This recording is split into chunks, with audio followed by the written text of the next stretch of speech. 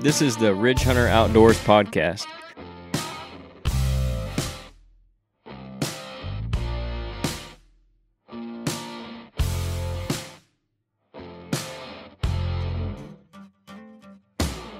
Hey everybody, this is episode 38. I'm Kenyon Clark here with Jeff Fry and Scott Clark.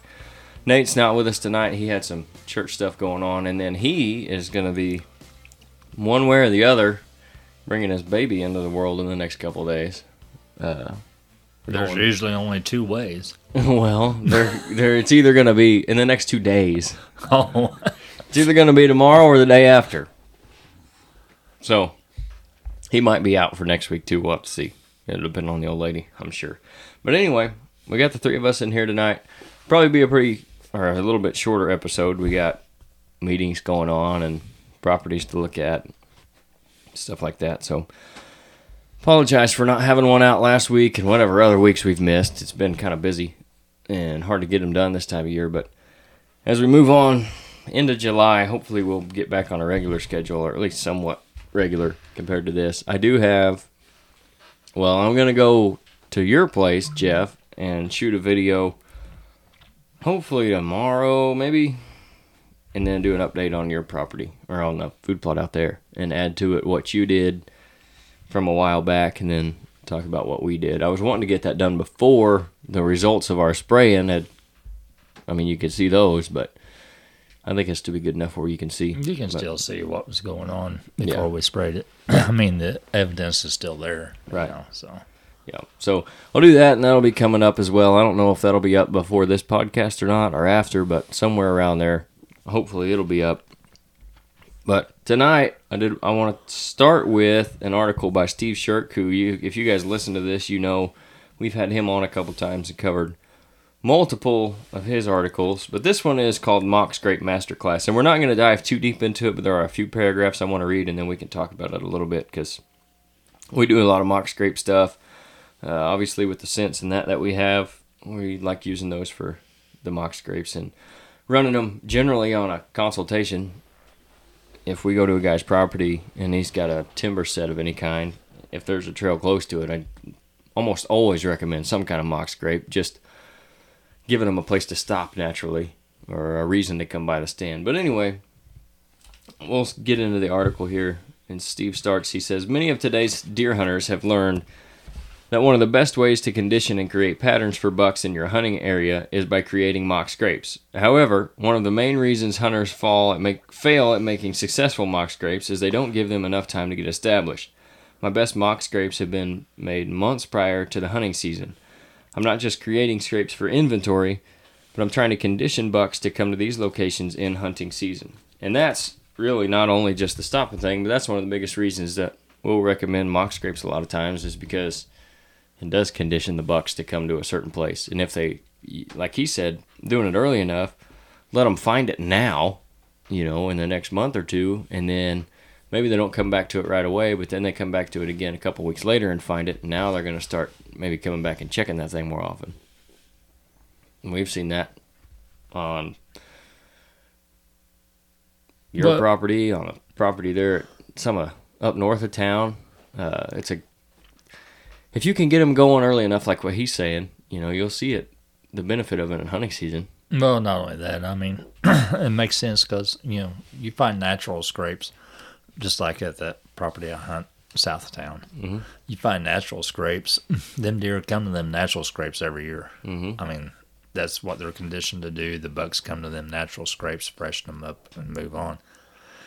So it makes sense. If you can't put a stand, on an old natural scrape, and whatnot, well, then make you a mock scrape. Even make it now, this time of year here in June. Yep.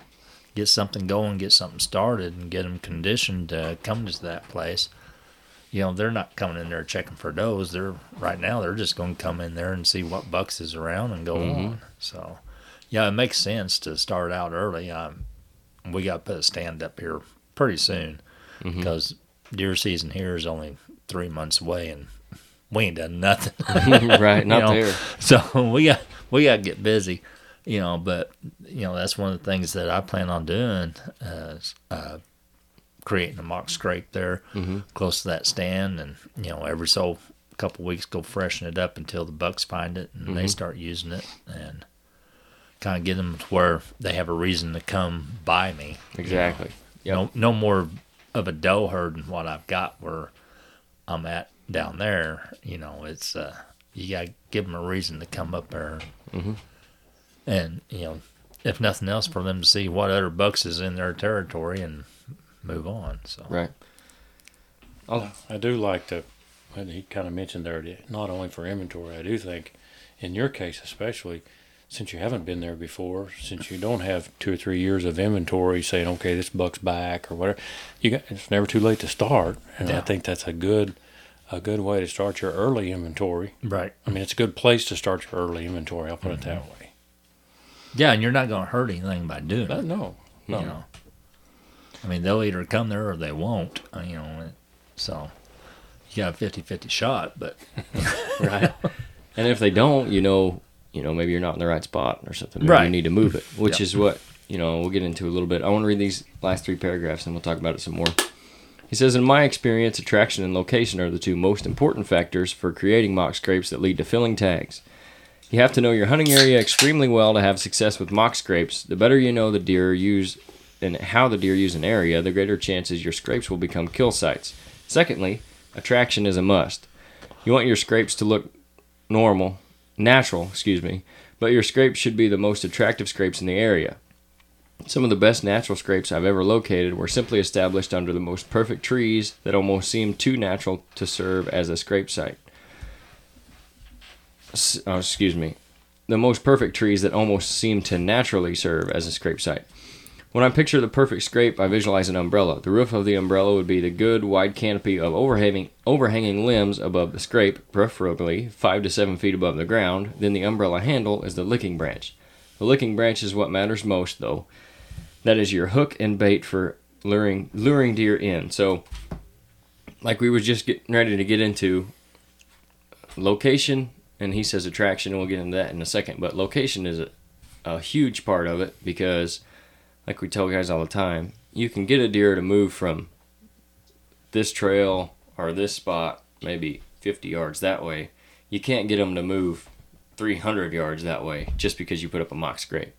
It has to be in the right spot where they're going to find it by themselves, and then you can start getting them to use the pattern to use that more normally. But whether it's on a trail that you're already hunting to get the bucks to kind of use it, whether it's on a close to a trail where you want them to come by a little closer to you, those are kind of some of the best places I've found, just near natural travel corridors or even around food, which he talks about community scrapes in there. And a lot of times you'll find community scrapes around the best food source in the area because that's where a lot of deer are coming in and out of anyway. So they're coming in to eat, then they go check the scrape, and that's how they do some communication and stuff. So that's another good place as far as location goes. I don't know what your thoughts are on it.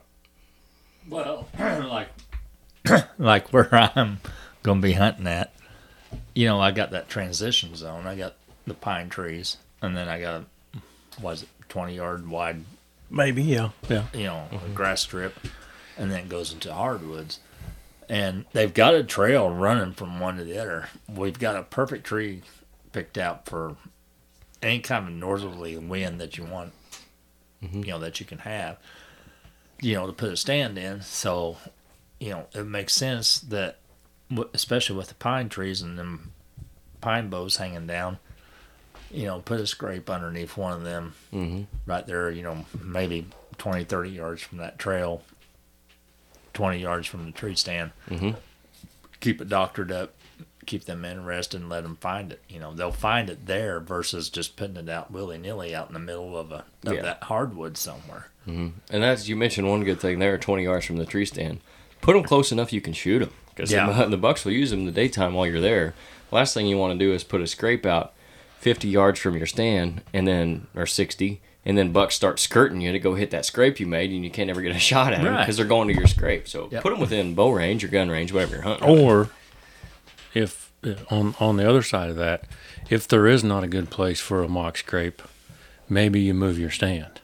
Well, yeah. I mean, if what you're talking about, you got the kind of perfect scenario where you can put that there, and not move your stand. But again, you're not going to lure a deer 100 yards off a trail just because that's where your stand's at, or just because that's where you think you want to put your stand.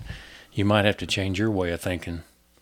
Yeah, because generally the same places that are going to be good for mock scrapes are going to be where you want your stands anyway. Because like you said, if there's not a good place to put a mock scrape by your stand, it's probably not a good place to be hunting, because a good place to put mock scrape is where deer want to move naturally, or at least close to it. So, but even behind the house, we what was it that we did last year? We all we did was tie a 6-foot branch onto a 7-foot rope and threw it up over a tree limb where it was hanging down, eye level. Yeah.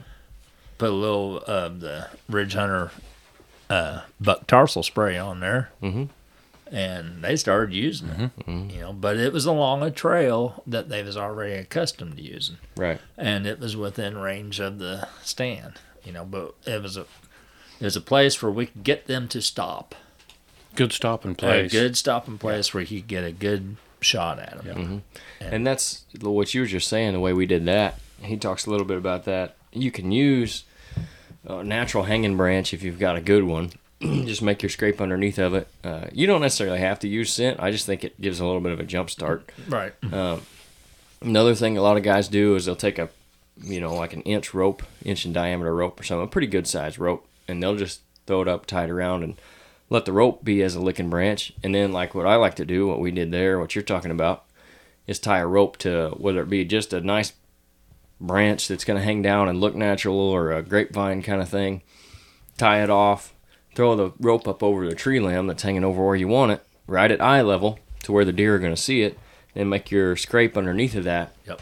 But the biggest key to that is making sure it's high level, because the number one attraction for them is going to be the licking branch. Because they may not always paw the ground and work the dirt, but they're going to come sniff that licking branch and put their scent on there and figure out what's been going on. And we got video of that at my place. Whether they've been pissing in the scrape or not, or pawing the ground, even they're the still the does was using it. Yeah, they're still, all the deer will come and check that thing. Yep. Especially if it's at eye level where they're walking anyway. It's going to get their attention, and they're going to start to smell it. When it hits them in the head, Exactly. And that's what you want. Yep. What the hell was that?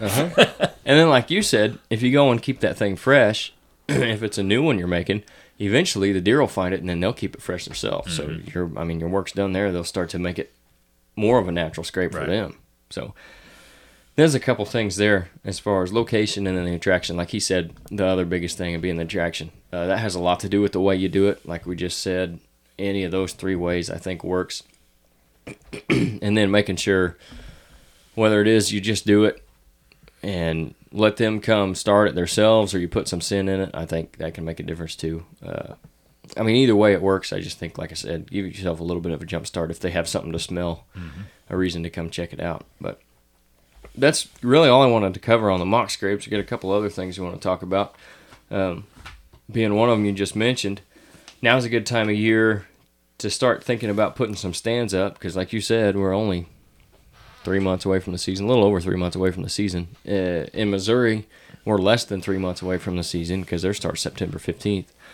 So whether you're, like in your case, putting up a new stand, or you've taken your other stands down and you're just going to put them back up in the same tree, or like in my case, since I didn't get mine taken down, it's a good time of year to go check your straps and make sure everything's still good, make sure if it's grown into the tree, pull that thing out and reset it. Probably need to replace your straps. Yeah, I got, I'm going to go through all my stands and check them, and what needs replaced, replace it, and then go from there. But whether it's doing that or adding new ones, now's a good time of year to be doing that, like you were talking about. Yeah, we've got to get down there. I hate going out this time of year. I kicked myself in the ass for not doing it back, when it was still cold and the ticks wasn't out, because I tell you what, these seed ticks are vicious around here, boys. I guess I'm allergic to them or something, but man, it's worse than a red wasp sting. But, you just got to spray down, bite the bullet, and get out there, and we got to get some stands put up for me, because, if we don't do it soon, well, then next thing you know, hunting season will be here, and I'll be sitting on the ground again wishing, I had stands up in the trees. But we got one in particular that I absolutely want to get put up. I think it'll be a good spot. The mock scrape will be upwind from me, and the trail will be upwind from me. I can walk in there, be up in the stand, deer never even know that I'm there. Mm-hmm. So we gotta get that put up and let them get used to it. Mm-hmm. And that's the thing, is you can see right now, you can see what's going to be in your way, so you can get it cut out of the way, and then the deer are going to be used to it. Especially if you have to disturb a little bit more than you thought, you're going to give the deer time to use it. I think that's going to matter in that when you're talking about at that transition. We're going to have to do some serious trimming in a place or two, which is going to call for disturbing probably more than what you'd want to, say, October. Yeah. So I think get that out of the way early, and like you say, let Canyon, get that used to that. And we're going to put that in a pine tree, and we got to cut some limbs, and they're going to notice that. Yeah. And that's one thing, we're going to have scent everywhere off the needle. Off brush. You can't help but brush those needles. There's a tons of them, so you're leaving scent everywhere. Get your trails out of the way that you want to cut, if there's any besides hanging the stand. Right. So yeah, we're gonna throw a lot of scent around, I'm afraid. Yep. When you're hanging in a pine tree too, like what we're gonna do for you, you can get up there and think, well, I'll just cut this limb here. You cut one limb off too far back, and you've opened up. I mean, you can really open those up. So you got to be careful about yourself. I mean, they got really good cover if you're smart about it. Yep. But if you're not, man, you can lose everything. Sitting out there like a sore, you know what? Yeah, exactly. And just drawing nothing but attention to yourself. Mm-hmm. So you got to be careful when you're doing that. And some of the other trees are the same way if it's a bigger tree with, bigger limbs on it. But go in, and that's another thing too. You'll be able to see how much cover you actually have with the leaves on, and then how many branches are there, what's going to still be there with the leaves off. Which the one thing I'll have to my advantage this year, we shouldn't have to trim a whole lot because I'll be using my crossbow versus a regular compound bow. Right. I don't have all that extra motion that I have to make clearance, with my bow and stuff. And so with the crossbow, I don't have to have all that extra room and clearance, to avoid branches and everything. So we can keep the trimming to a minimal. Right. And I think that'll work out to our advantage a lot. Mm-hmm. Yep. And then, moving on from the stand thing, and then they're like at that place, which part of this we're not going to do, but starting to think about your locations for your fall food plots. You still thinking about trying to do some broadcasting out there, just some throw and grow type stuff? We need to go look at it.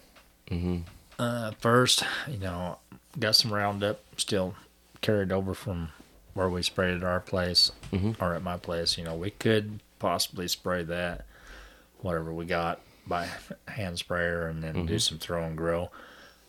From what I have seen in the last week, I would really like to put some of that Rax supplement down there. Mm-hmm. Because we throw that out at my house, and within a week the deer have found it and they're starting to use it. Mm-hmm. And so I think that would really be, when we go hang the stand, let's take a bag of that with us, make us a supplement spot. And I really think that'll be a big game changer right there. Mm-hmm. Versus, some of the throw. I'm not saying the throw and grow won't help, but our, just a week that we've had the rack supplement at my house, and the deer have found it and they're using it pretty hard. Mm-hmm. I'm really impressed with it, and so I want to try it out down there too. Yep, and that's another thing when we're doing that. If you're putting out the supplements and stuff, we found a trail that was close to the food plot that we're not going to be hunting over, so it's all legal. And they're already using that trail, so we put it down there basically right in front of them where they got to walk over it or around it or beside it to get through there. So and they that come stuff's in got smell to it. I can even smell it. I went and hung a camera up over it today, and just walking by it, I could smell just had kind of a sweet aroma to it, And that's why we talk about... That was after we left. Is that what it was? What it was, yeah. I didn't know your scent lingered that long, but obviously it does. I guess so. And that's what we talk about, too, with the benefit of a mineral or a supplement over just a basic attractant is that stuff has a lot of attraction to it also, and you're getting all the benefit. So, like you said, the deer, if you can smell it, the deer can smell it from a lot farther away. Yeah. So they're going to come in there and check that out. And then, like you said, they've already been using it. So and I didn't see no coon tracks. I didn't see no signs of squirrels. All I seen in there in the spot that we made was nothing but deer tracks. And I've got a block out at the cabin. I put one of the protein blocks out, so I'm curious to see what it looks like now. And I'm going to put a camera up on it, hopefully sometime within the next week, and just kind of get an idea of what's coming and hitting that. And then once I decide for sure what I'm going to do with food plots there this year, I'm going to put out the supplement and do the same thing like what we've got going on at your place. Yeah. So, and if you guys stay tuned towards the end of the podcast, we'll tell you how you can get a discount on some of that supplement, and then check it out for yourself. And personally, I think I'd rather lean more towards the supplement because at that location, because I'm hunting, a rock's throw from state ground. Right. Yeah. Public state ground. Yep. And, people are more likely to see a cleared out area with throw and grow or whatever in it, even though it's on private ground they're not supposed to be on, Right. But they're more. It's hard to tell. You can't read every sign. Well, no, and that purple paint don't mean nothing. No, not to some people. Random. Mulberries. Bird crap. Pokeberries, yeah. But, not that would ever happen. No. But it is aggravating, isn't it? Yes, it is. And so, I think it would be less likely attractant to, say, the general hunting public that's going to hunt within, 50 yards of me. They're not going to see that place of supplement like they would a cleared out food plot. And so I'm kind of leaning more towards that, just kind of getting the supplement lick started. And, of course, can't hunt over it. But. Right. We can put it on the trail where they're at least getting some benefit out of it, and at least establish a pattern of use with your mock scrapes and stuff. So you have that benefit. I think where we put that out, was it last week? That can't do nothing but help your herd. I mean, they're mostly does, but healthy does make for healthy bucks. And we, you found a baby fawn maybe a day or two old laying in the food plot there in the woods, Yep. And laying in the clover. Yeah, and so he's gonna get advantage out of that. Whether it's a buck or a doe fawn, we don't know, but right. That animal there it's going to give them a head start too. Because it helps the lactation from the mother, and then they're going to get all those benefits from that. Right. And then once they are old enough to start using it, they're going to use it, help their growth and all that. So, there's definitely not a lot of downside in my mind to that kind of stuff. I think like your mock scrape, you can use it for inventory this time of year, but there's no health benefit.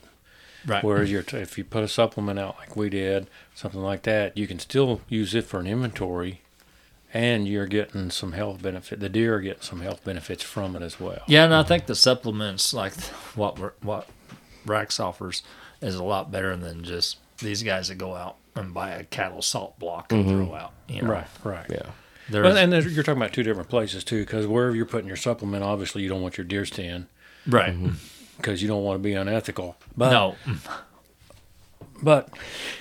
yeah, come on now. Seriously, you could do your mock scrape. Good thing we ain't got video on that. You could do your mock scrape, and there's nothing wrong with hunting over that. Right. No. Or hunting, rat. Whereas you don't want to put your mineral stuff on the ground, throw it out there. No, you don't want to do that. That's not the right thing to do, according to IDNR. Yeah. So I've never hunted over a supplement or anything like that personally. I have not. I haven't either. And there's no reason to. There's no need to. No. You follow the law. You do what you're supposed to do. And yeah. I mean, we can make hand gestures and whatever you want to do, but But the bottom line is, ethically, you shouldn't do it. Don't do it, and you don't have to. Right. Yeah. And each state's different. Like we're not allowed to use feeder, hunt over Any kind of bait feeders, pile or feeders, yeah. or a corn, or attractions. but you go across state line, Missouri, Kentucky. I'm not sure about Indiana. I assume they could probably do it. I don't know. Oklahoma does, and so as whatever state you're in, you have to abide by the regulations, right? Whether you agree with them or not, and like here in Illinois, a lot of people are like, "Well, the food plots is bait too." Well, yes, technically they kind of are, but at the same time, Illinois doesn't recognize them as bait, and so it's legal to hunt over them. But it's not right, not legal, to hunt over supplement piles or salt corn licks piles, or corn piles or anything like that. So, yep. And then, in my mind, not that I have any problem with guys hunting over bait piles where it's legal. I don't like either. you're talking about, but Nope. If I'm gonna spend the money to keep up a bait pile or anything like that, I'm gonna put it into a food plot where they're receiving some nutritional benefit as well. Right. And then it's a lot more natural for them, obviously. Not as likely to spread disease if you do have some of that going on. Yeah. But like I said, where it's legal, fine. But there's no nutritional benefit to a corn pile. Now, if you have a corn field that you've planted as a food plot, they're going to get, there's enough there to have some nutritional benefit as far as energy goes, basically. Right. But a good food plot's going to provide a lot more for them than just an attraction for you to hunt them. So, speaking of that, and I don't make the laws; I just try to follow them. Right. And we talked about it a little bit. We've done some spraying. Now it's kind of the time of year to do that, especially on your clover plots with the grasses coming up. We sprayed some Roundup on the beans and corn, and obviously that depends on when you plant them. But a lot of guys around here, especially planted them about the same time we did, because that's when it dried up finally. Yeah.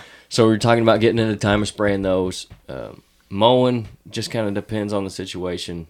But we're at the time of year for, especially, we're getting into spraying and mowing season. So if you've got your food plots, make sure you're keeping up with them. This is a maintenance time of year, like what we've done. And the other thing is, at another client property, we're going to do some fall plots. But because they're new plots, we're going to put some buckwheat in them for the summer, get some organic material in the ground, keep the weeds from growing up this summer, and then we're going to plant straight into those. And we're in the time of year to plant that stuff as well.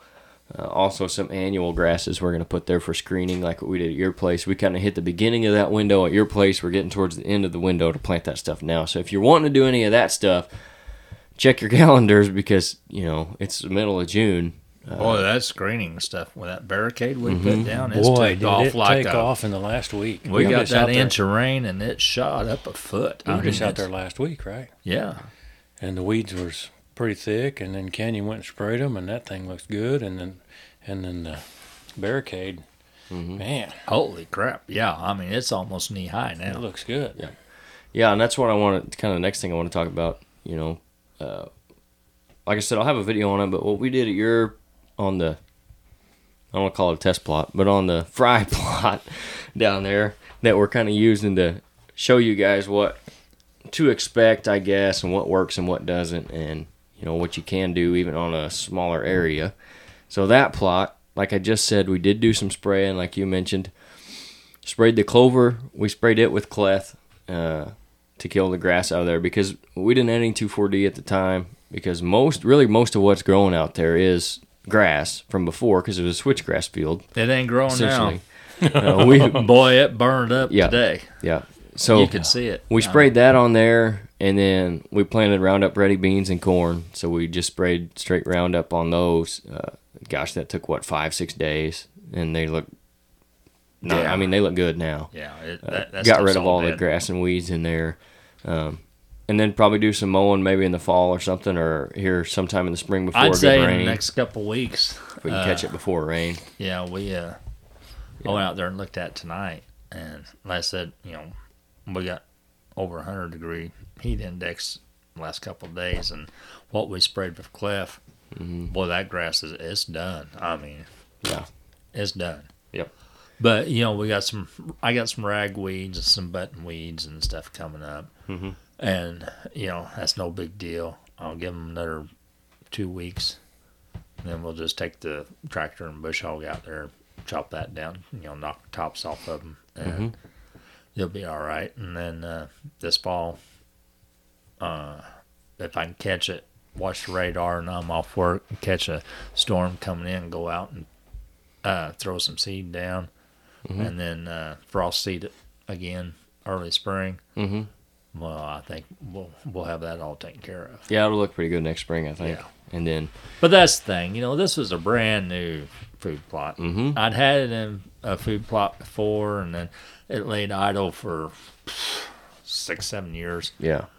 And so we had to work everything up and start fresh, and it was mowed regularly and hayed, so it was pretty much all grass at this point. Right, but there was weed Perennial seeds. grass. There was weed seeds laying dormant, Right. And so since we worked it up, we stirred all that up. We knew we knew what to expect. Right. And what we've got now is exactly what I Pretty expect. much what we expected. What I like about that is just what you're talking about. It would be like me starting a plot, and if you pay attention to your blog and on Fry Property or whatever that's what you got listed as. Yeah, I think it's under Fry Property Vlog on our YouTube channel. And like I said, I'll have another video up on that. So if you're keeping up with it, or if you're just curious about it, you can go back and look step by step. And I think what would be interesting for me, or maybe guys like me, I don't have $5,000 to put in a food plot. No, we don't either. Well, that's what I like about this plot. This is a plot that anybody can do with not a lot of money. Now, it does take effort, but it doesn't take a lot of money. So for me, I'd be interested, along with all your pictures and your timelines and all that stuff, how much money do we have in this? What did this cost? What did that cost? What does it cost? Okay, we got this much time on the tractor, whether you have a tractor or whether you have to rent one, or whether you if you don't, whatever you want to do that way, maybe pay somebody to come out and do it for you.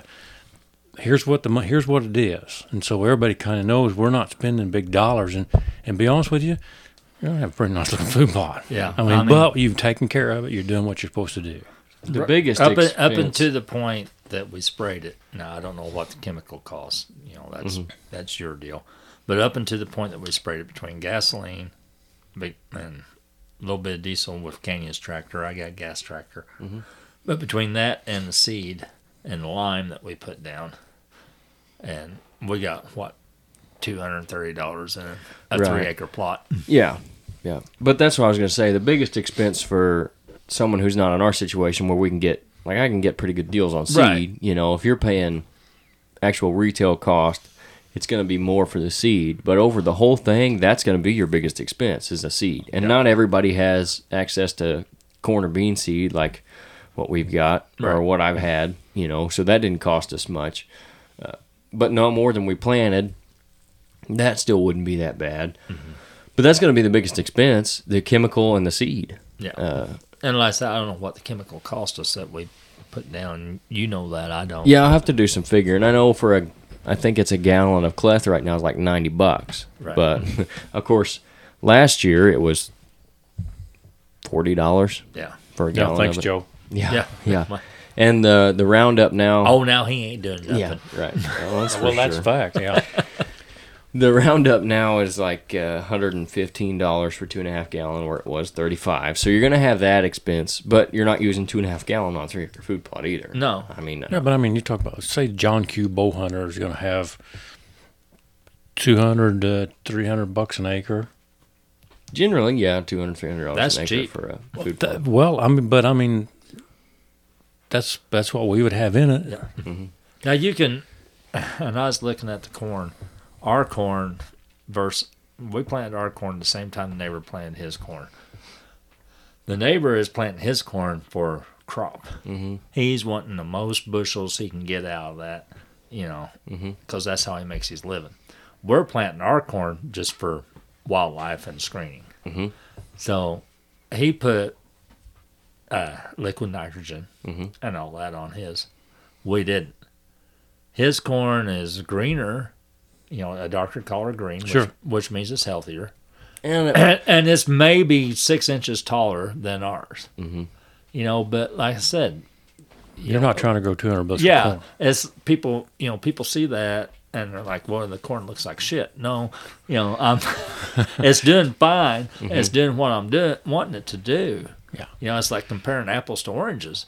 You know, I'm not trying to raise a 200 bushel crop so I can get money off of it. Right. I'm just raising corn where it can grow up, screen the deer off the road, Right. and then give them a little bit of extra energy in the wintertime because we're not going to harvest it. It's going Right. to stand all winter long till it falls down on its own or we bush hog it down next spring. Yeah. Which was my point is you could spend $5,000 on that 3 acre food plot and you could have that corn just like your neighbor has or better. Yeah. But if you don't have $5,000, you don't have to have a decent food plot. No. You don't have to have a really nice food plot, which is what I think that'll turn out to be. Yeah.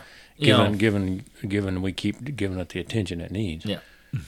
You know, and the main thing with like the corn, like what we did, we killed the grass and, you know, we let the corn come up with the grass and the weeds. And then after it got so tall, you know, where everything, all the extra stuff had come up that was going to come up, and we sprayed it with Roundup, killed that shit out. The corn has no competition now. It's just on its own, you know, competing with the next stalk next to it. Yep. You know, and so it's going to do all right.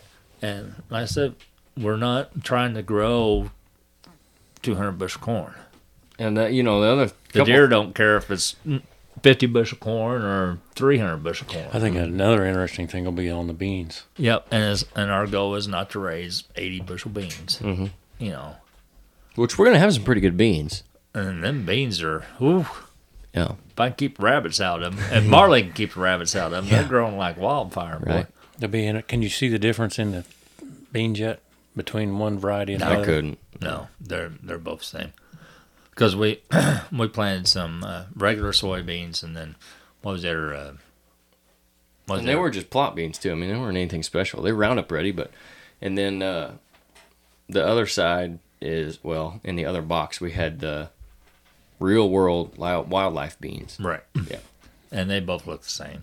Right now, they're still looking the same. Now their big claim to them being better, the biggest claim, is they're supposed to have a little bit of some kind of regenerative gene. So if they're young and they get eaten, they're supposed to kind of keep growing and put beans on still. And it won't be as good as if they hadn't been chewed on. But and the other thing is they're supposed to be shatter resistant, and that way when it's We're not going to combine them, so we really don't give a shit. well, it's still going to have what they're saying is it'll still have beans in the pod longer than the ag beans will. So if Right. you leave it out there late winter, But the deer will still eat the beans off the ground. well, right. But the thing here too is by the time the end of the season rolls around, the last few years, if you look out in the ag beans next to the woods and stuff where the guys have planted up close but not got the combine this close to harvest it, there's still beans in the pods by Yeah. January. Yeah. You know, most time it doesn't get cold enough for long enough until February Right.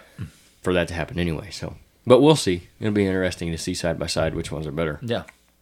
or if there is a difference at all. Yeah. You know. Well, right now, I mean, where the rabbits have, they're along the pine trees has come out and ate, you know, a couple feet away from the pine trees on every row, you know, both sets of beans, whether it's the specialty beans or the regular beans, they're all rejuvenating and putting on new growth. So, you know, it's not really affecting them that much as far as that goes. Right. But And that's another thing too. You know, we ain't discouraged about the rabbits. You know, this is a Heck no. this is a wildlife plot. Yeah. You know, hell, I might have to eat some rabbit this winter. Well, you might. The way grocery prices are going, I'm not above it. You know, so but and that's the Thanks, benefit Joe. you see from the food plots is not just deer, but there's a lot of, you know, benefit. yeah, and the rabbits are using that barricade a lot too. Just this evening after I got done mowing, I seen rabbits running out of the woods and going straight to that barricade grass. You know, The thing I'll be interested to see in that is we went in and planted. I've done it on a different property where I planted switchgrass beside the barricade, or I might have used Whitetail Institute's Conceal, but same idea: annual grass next to a switchgrass perennial. But in yours, you just mixed them together and We mixed broadcast them them all together. Yep. So I'll be interested to see what the switchgrass looks like this coming spring after the annual stuff has died, and how much growth we'll have in there, and if that's a good way to do it. That's something to look at, because the switchgrass isn't going to be, in general, if you're planting it the first year, is not going to be tall enough that fall to provide the screening you want, right? where the annual grass will be. So if we're successful in mixing those two together, you know, that'd be a really good way to think about giving yourself screening for the immediate fall, and then less costly to have keep your switchgrass mowed and then have that for the next however many years. Yep. So I'll be interested to see what that does too. Yeah, I am too. And like I said, we'll document all that stuff. I'm really excited about it because, like I said, right now you cannot tell the difference between the switchgrass and the barricade because it's all even and it's growing like wildfire. Yeah. So actually, it'd be a good thing if we get another inch of rain this week, but unfortunately, It doesn't look calling like for it. Right. High pressure set in, and it's going to be hot and dry. And It'll be good for killing that grass, though. oh yeah, I mean that grass it's gave up. Yeah. You know, we got some broadleafs we're going to have to deal with, but like I said, I think here in about 2 weeks, and hook tractor and mower up, go out there and chop the tops off them ragweeds and buttonweeds, and it'll be all right. That's pretty much everything I wanted to talk about tonight, and then a little bit of extra stuff too. Now we do have part of it that we're going to put in the forage oats this fall. Yeah. And we went ahead and sprayed that We as well. sprayed that as well. Yeah. Except for your light bar, your GPS was off. Wasn't my GPS was running out of spray. I think we might have Is that skipped what a it few was? spots. Yeah. Okay. But, you know, We can't all be full-time farmers. we can take care of that, you know. But hell, we're going to start thinking about getting that worked up and start planting that here in about 2 months. Yeah, August, Yep. September time frame. So, Yep. Yep. But that's, pretty much going to do it for this episode. Like I said, going to try to get back to being more consistent on them, but we'll see how it all works out with work and ball games right now. I'm trying to coach a baseball team, and that's all going to be done by the middle of July. So hopefully, Doing hay, that Yeah. stuff's getting hopefully by the in the way. middle of next month or so, we'll be back to doing one every week. But we're going to try to do it this way anyway. So, Too hot to fish. yeah. Like I mentioned earlier, It's too cold at home. like I There was a mentioned song earlier, about that, wasn't I there? think I think there was. possibly. if you want to get your discount on your Rack's Big Game supplements, they're a veteran-owned company out of Northeast Nebraska. Man, take care of that problem. They're a veteran-owned company out of Northeast Nebraska. They're deer hunters just like you and me who are looking to get more out of their minerals and feed than the existing market offered. They've developed Rack's products through years of research and came up with one of the best mixes available that will improve your herd's overall health while not feeding non-target species like raccoons, like Jeff kind of mentioned earlier. They've got minerals, protein blocks, pelletized feed, and meal feed, all specifically designed for whitetails. You can use discount code RHO22 at checkout to receive 5% off your entire order at racksmineral.com. And we also do have a little bit of their stuff available in the store, so if you want to stop by and check that out, feel free. And then you can also order from us. You can save some on shipping. The other podcast sponsor is Grandpa Ray Outdoors. They specialize in providing the best nutrition for the whitetail deer on your property, starting with the soil. They offer a full line of high-quality food plot seed and plant foods. Grandpa Ray Outdoors was started in 2015, but John, the main guy there, has been in the seed and nutrition business since 1991.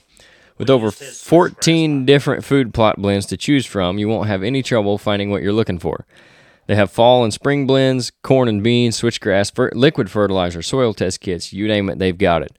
They aren't just about selling their products, though. They'll answer any questions you have about what blends would be the best on your specific property. That way you can achieve the best results possible. Like us, John and the team don't believe in a cookie-cutter approach to wildlife nutrition. They'll treat you and your situation individually. They aren't about a fancy label or package. They're about good quality seed and taking care of their clients. We've used their seed blends on client properties in the past, and the results have been as good as advertised. We've also got some of their switchgrass out on Jeff's property, and we'll probably use some of their fall stuff on his as well, and a couple other places this fall. So everything we've used in the past and used to this point has, like I said, been as good as advertised. So that's why we're going to continue to use their seed, and we've partnered with them on the podcast.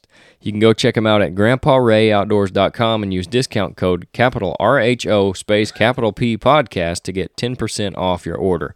Again, we do have a little bit of their stuff in stock in the store, and you can stop by and order anything that we don't have and save some money on shipping. So that's pretty much going to do it for this week. Thanks for listening. We'll try to get another one out next Friday, but you can follow our Facebook page, Red Hunter Outdoors, for any updates on that. Anytime a podcast comes out, we'll post it there. And then you can also follow us on Instagram at RidgeHunterOD. Those are the two places we're the most active. So if you want to keep up with what we're doing, what we got going on, anything in the store, anything we're doing on client properties, what we're doing at Jeff's, go check those out, as well as our YouTube channel, which is Ridge Hunter Outdoors as well. So thanks for listening, and we'll catch you guys on the next one.